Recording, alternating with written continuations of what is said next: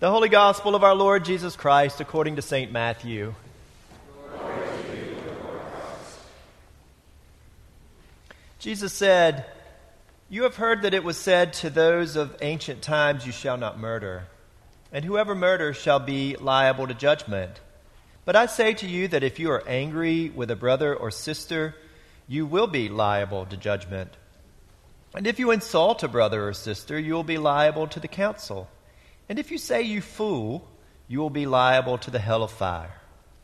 So when you are offering your gift at the altar, if you remember that your brother or sister has something against you, leave your gift there before the altar and go. First be reconciled to your brother or sister, and then come and offer your gift. Come to terms quickly with your accuser while you are on the way to court with him, or your accuser may hand you over to the judge, and the judge to the guard, and you will be thrown into prison. Truly I tell you, you will never get out until you have paid the last penny. You have heard that it was said, 'You shall not commit adultery.' But I say to you that everyone who looks at a woman with lust has already committed adultery with her in his heart. If your right eye causes you to sin, tear it out and throw it away. It is better for you to lose one of your members than for your whole body to be thrown into hell. And if your right hand causes you to sin, cut it off and throw it away. It is better for you to lose one of your members than for your whole body to go into hell. It was also said, 'Whoever divorces his wife, let him give her a certificate of divorce.' But I say to you that anyone who divorces his wife, except on the ground of unchastity, causes her to commit adultery. And whoever marries a divorced woman commits adultery. Again, you have heard that it was said to those of ancient times, 'You shall not swear falsely, but carry out the vows you made to the Lord.' But I say to you, do not swear at all, either by heaven, for it is the throne of God, or by the earth, for it is his footstool, or by Jerusalem, for it is the city of the great King. And do not swear by your head, for you cannot make one hair white or black. Let your word be yes, yes, or no, no. Anything more than this comes from the evil one." The Gospel of the Lord. Praise to you, Lord Christ. May I have the grace to speak in the name of the Father, and of the Son, and of the Holy Spirit. Amen.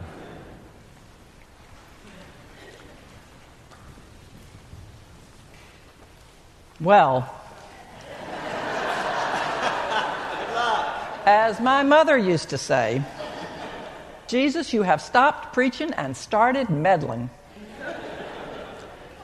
So we're continuing to read from the Sermon on the Mount. Last week, Charlie got to tell you that you are salt and light. Good news.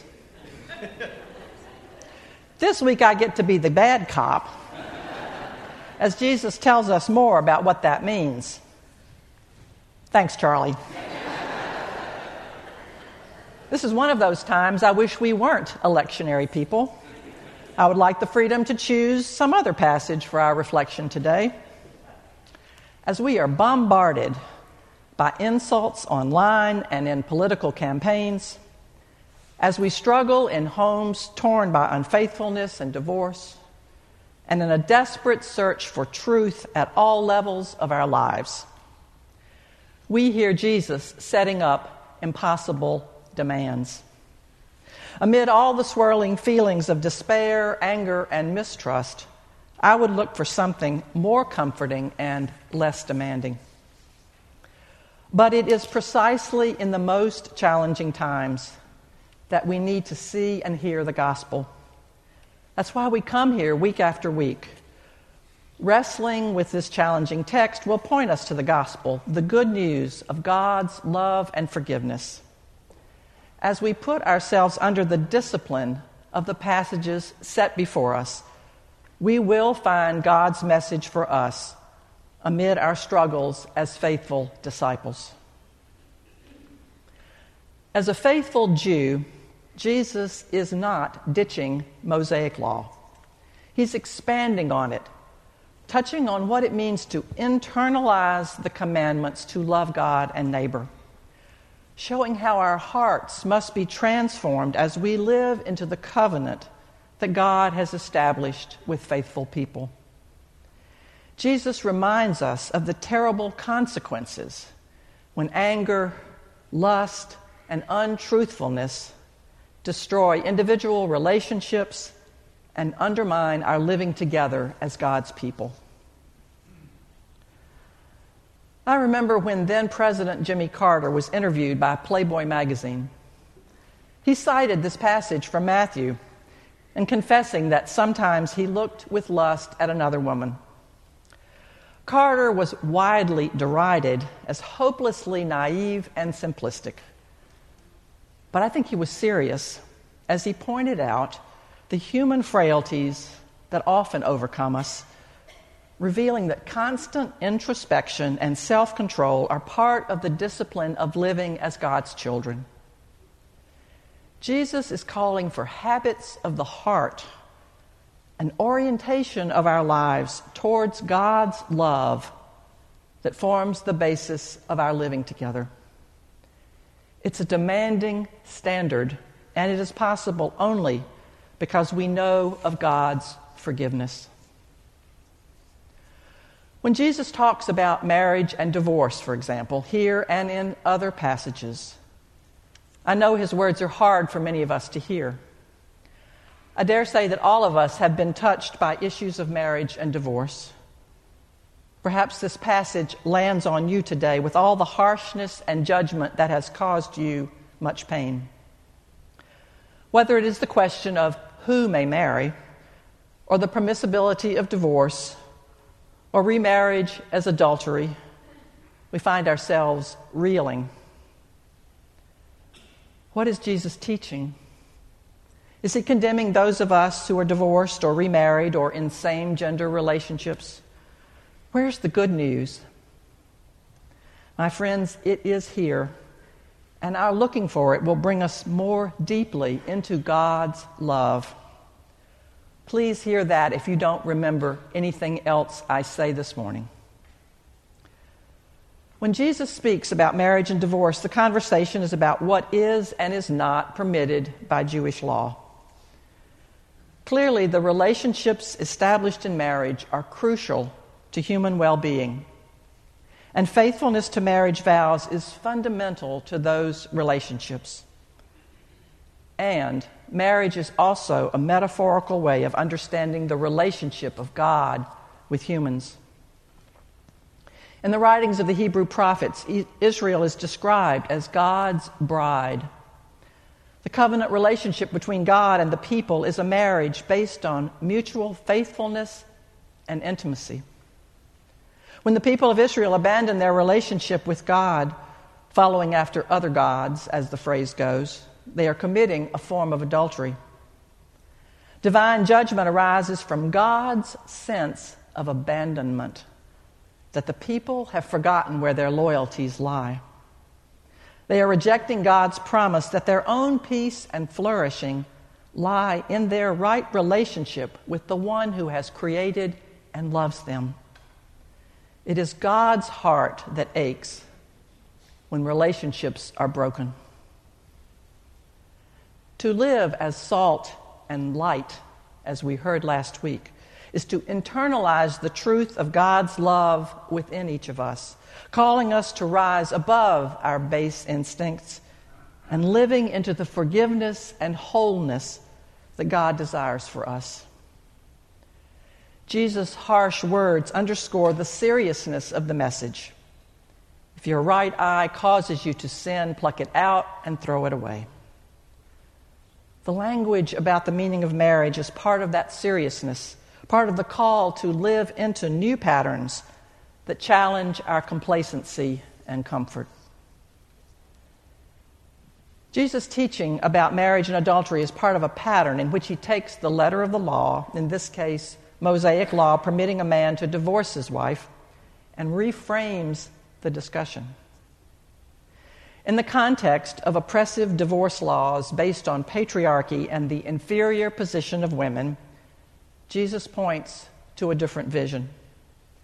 He's urging a higher standard, a commitment of heart and mind rather than reliance on legalisms.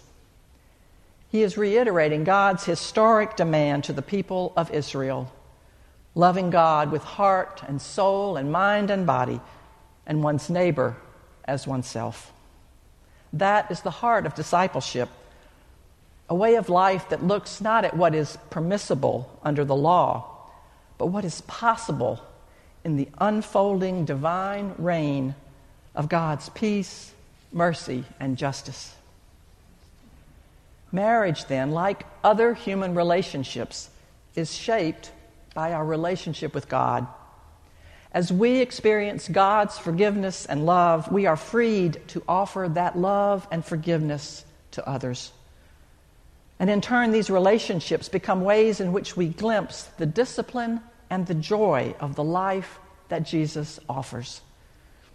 We learn the meaning of sacrifice, of being willing to examine our own hearts and in putting others' needs ahead of our own. We learn the meaning of patience and of giving and receiving forgiveness. We learn the joy of intimacy shared with one who knows us and loves us deeply. Jesus' teaching about discipleship is harsh because the stakes are high. The urgency comes from God's desire that we use what precious time we have to live as fully and freely as God created us to be. Pointing us to the new life that God promises means taking seriously the ways in which we struggle to understand and live out those promises.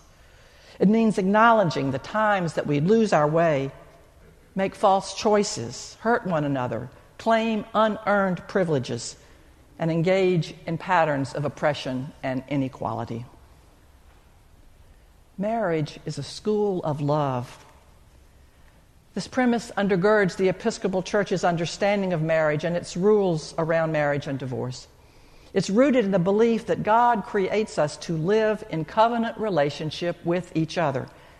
And for many people, this means the covenant of marriage.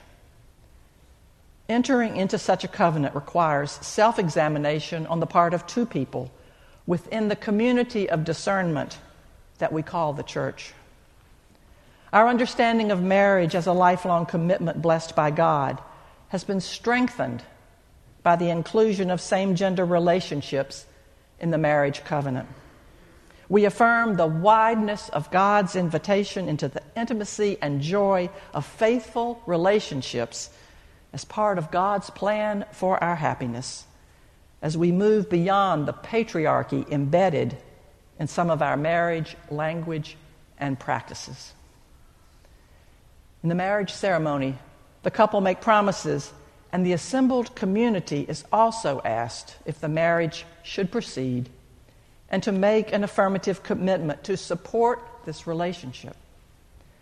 And it is in that context that the priest asks for God's blessing.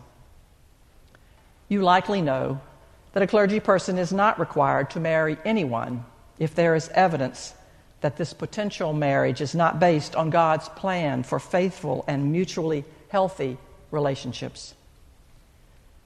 You may also be aware that the Episcopal Church permits divorce and remarriage, drawing on our trust that God's mercy is extended whenever we are willing to examine ourselves, to acknowledge our mistakes, and to commit to living into the demands and joys of discipleship. It's been my experience that many people who have remarried after divorce have a heightened sense of the demands and the rewards of married life, as well as a renewed trust in the promise of God's love and forgiveness as the sure foundation for all of our life together. My friends, whatever fears, disappointments, mistakes, and hurts you are carrying today, Jesus is welcoming you here. Nothing you have suffered is beyond the reach of God's healing. Nothing you have done is beyond the reach of God's forgiveness. We come together to affirm our trust in God's mercy and to learn to live in covenant with God and each other. As Jesus welcomes you to his table, may you come with humility and trust. May you recommit to mending broken relationships and receiving God's forgiveness.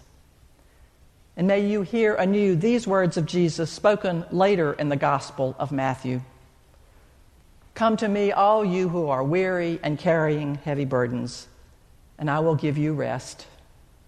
Take my yoke upon you and learn from me, for I am gentle and humble in heart, and you will find rest for your souls. For my yoke is easy, and my burden is light. Amen.